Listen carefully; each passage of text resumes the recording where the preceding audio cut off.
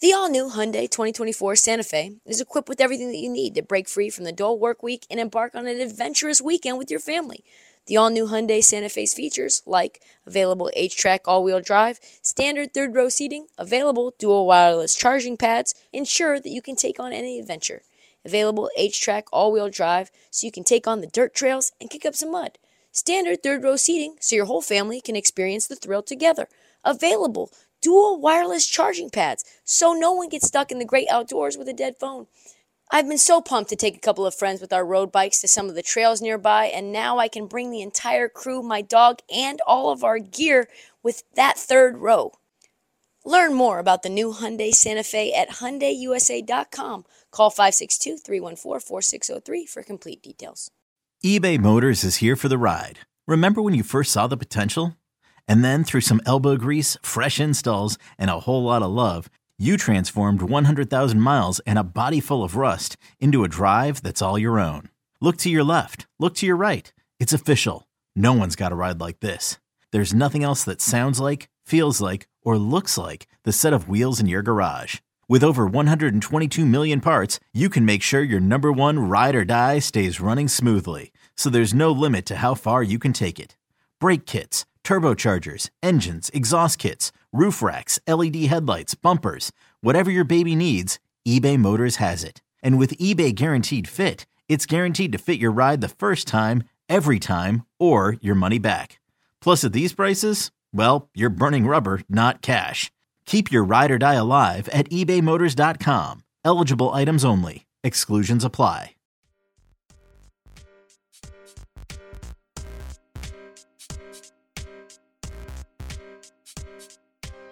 What would a Kyrie trade be without checking in on what the newly crowned NBA scoring leader LeBron James thought?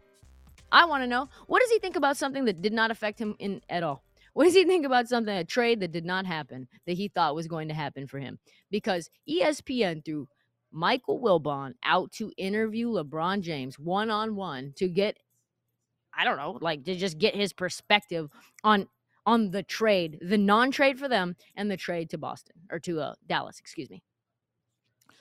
So when Kyrie asked out LeBron, this is the timeline. LeBron responded by tweeting a crown and a big eye emoji. That's hilarious. That's like LeBron in Twitter form. That's what he is. He's just setting the stage up for what he thinks is going to happen. He's getting excited. And I just have never seen a sit down for something that's like a non-trade. Never seen it. Just Bron candidly came out and said he was disappointed that they did not get Kyrie Irving, and made sure to say that he thought Kyrie Irving and him would win championships together, and which is, again, a part of the reason that I don't think he's in Dallas long. This is what was said. Well, definitely disappointed. I can't sit here and say I'm not disappointed on not being able to land such a talent, but someone that I had great chemistry with, and know I got great chemistry with on the floor, that can help you win, championships. In my mind, in my eyes. But my focus has shifted now. My focus has shifted back to where it should be, and that's this club now, and what we have in the locker room. That's a quick pivot, LeBron. It's a quick pivot. It don't take me long. It don't take me long. I don't get too excited about the possibilities of things that can be. I kind of envision myself on what it can, but I don't invest it all the way until I know it's happening. Okay. And when it does not happen, I'm back locked in on the job at hand. So, we had an opportunity. I think our names was out there. The Lakers' name was out there. We had an opportunity. Didn't happen. We move on, and we finish the season strong. Try to get a bid into the postseason, where I feel. A bid into the postseason is the only thing that matters right now. He is just throwing Russell Westbrook under the bus because he knows that he was going to be in the trade. For sure. Like, absolutely was going to be in the trade. Bron, this is so strange to me, this interview, because he just never does anything randomly. He just is one of those strategic players. He broke the scoring record at home. He made sure that things get set in place with Clutch whenever he's dropping, even with Bronny's announcement about where he's going to go to college. It's all going to be done strategically. This interview was done strategically. I am disappointed we did not get Kyrie Irving. I think we can win championships together. I think we have great chemistry. I think we still will have great chemistry. And but I'm moving on. I'm a good teammate. I am a good team player, and we are now going to try to get into the play-in tournament now that we don't have Kyrie Irving. That is something very funny. That's just something that you've never seen before in history, is an athlete come out and say, hey, I am mad that we didn't trade for this guy. I'm going to do a one-on-one sit-down with Mike Wilbon, one of the most premier commentators in all of the NBA, who's been in this business for a long, long time, writes books for players, all that. And he's going to come out and see me so that I can say, I'm disappointed. I'm disappointed we didn't get Kyrie. That's wild.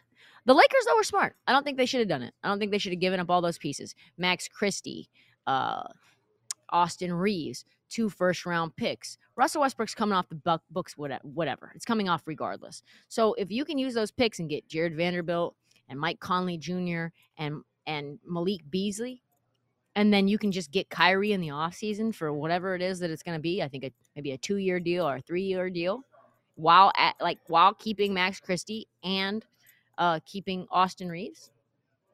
And who knows what you can do with re-signing Jared Vanderbilt, who's awesome. He's another good defender who can score a little bit. Malik Beasley can score a lot. That's a really good team. Or you could have just spent all that for Kyrie when you could just get him in free agency. So, but with Bron now the scoring record holder, it's going to be fascinating to see if the Lakers do anything at the deadline at all. Windhorst just tweeted that the Lakers have 2 options: trade Russ and improve marginally, but screw over their cap space immensely, or keep Russ, maintain cap space, and sign Kyrie this summer because that's where he wants to be. I think option 2 is what's happening. Lakers aren't doing anything at the deadline.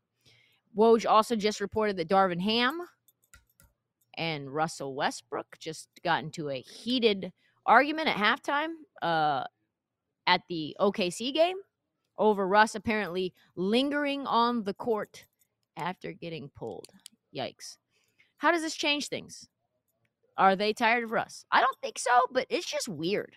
The whole thing is weird. As Wendy notes, moving Russ would probably be a mistake. So I don't think that they'll do it. I think they have become a more competent franchise. They're just trying to fix their incompetence from the past. But the Lake Show and their dysfunction never disappoints. Moving on.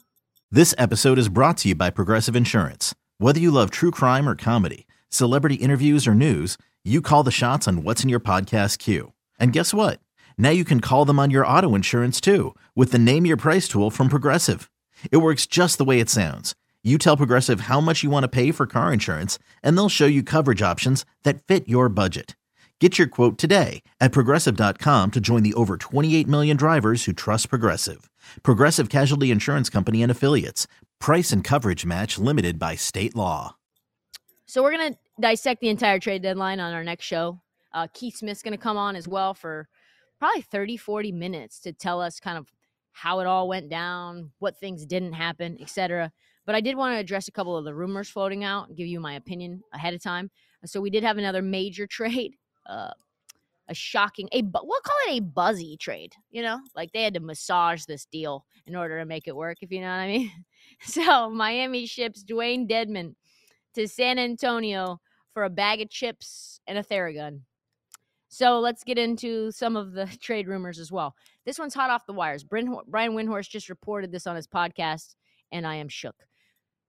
Big one. This is huge. And I don't mean Dwayne Dedmon to the Spurs. I mean like a real trade.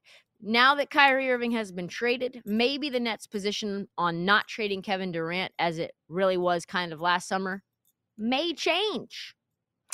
That is an interesting development that has happened over the past 48 hours since the Kyrie trade from the people that I have talked to. Why isn't this bigger news? Is anybody talking about this? I haven't seen this on First Take. I haven't seen anything on NBA Today. Nobody, no Shams, no Chris Haynes. Where are we at with this? Does Kyrie move everything for the Brooklyn Nets? Is KD going to legitimately say, yo, I'm out? I know you guys have Cam Thomas and he's dropping 47 against the Wizards, but I got to go. Does that mean Kevin Durant is going to be on the move like now? Like before tomorrow? I don't think he's going to be traded. I don't think they're going to be able to get a deal done by then, but the offseason is fascinating to me.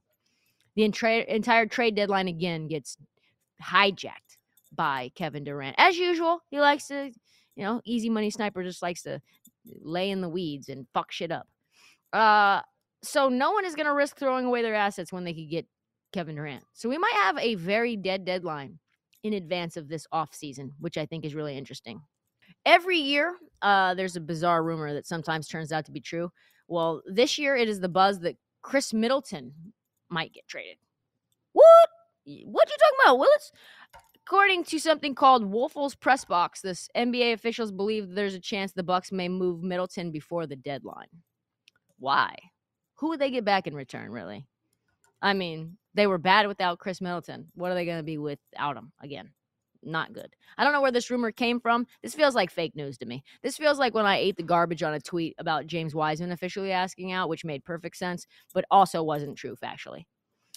James Wiseman, speaking of which, rumored to want out. I do not think that's true. He has very little trade value, but the only reason and incentive that the Warriors would want to trade him is cap space. He would help them out with $131 million in salary and penalties over the next 2 years. The question for y'all, is Wiseman worth 65? I mean, I can't even get it out. Is Wiseman worth $65 million a year? I think you know the answer to that, truthfully. That is just short of the $68 million that they had to pay Kelly Oubre to be on the Warriors. There's been some bad deals for the Dubs, for our Dubs, excuse me. Seems impossible, though, the Warriors will hold on to him, considering how much money he's going to cost and how little he does. He's basically a Santa Cruz Warrior for the rest of his career, as long as he's there. Moving forward, another player who asking for a trade makes no sense because what kind of leverage do they really have is Furkan Korkmaz. He has demanded a trade from Philly. Okay. Does anyone care about that? Furkan Korkmaz has demanded a trade. He wants out. No one knows why. Probably because his role is diminishing, and it would because he stinks. Fresh off of getting jumped by the Georgia national team, everyone thought he might break out. Has not happened this year. He's looking for a new home. See you later, Furkan Korkmaz. We'll talk soon. The Raptors moving on, easily looking like the most active team at the deadline.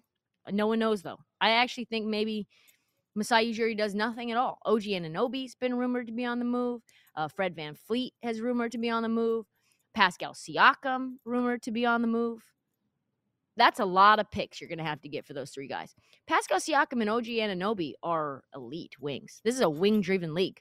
If you're moving Pascal and OG, you better get 6-7 picks. You better get what Utah got for Rudy Gobert and Donovan Mitchell. I tell you what, that would be an upgrade for any team who gets them. I'm very, very fascinated. Fred VanVleet, he's rumored to be on the move. I think actually that's probably a more likely scenario, given the fact that he's on an expiring. He's going to want a lot of money.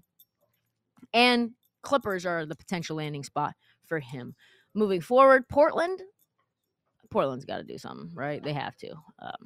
They are linked to Nerlens Noel. I don't know how much that moves the needle. Mo Bamba, just fresh off of his fight with Austin Rivers, the team PR representative for the Minnesota Timberwolves. And Jay Crowder. I don't know how that helps him. I don't. This team is going nowhere. I think Josh Hart could probably be on the move as well.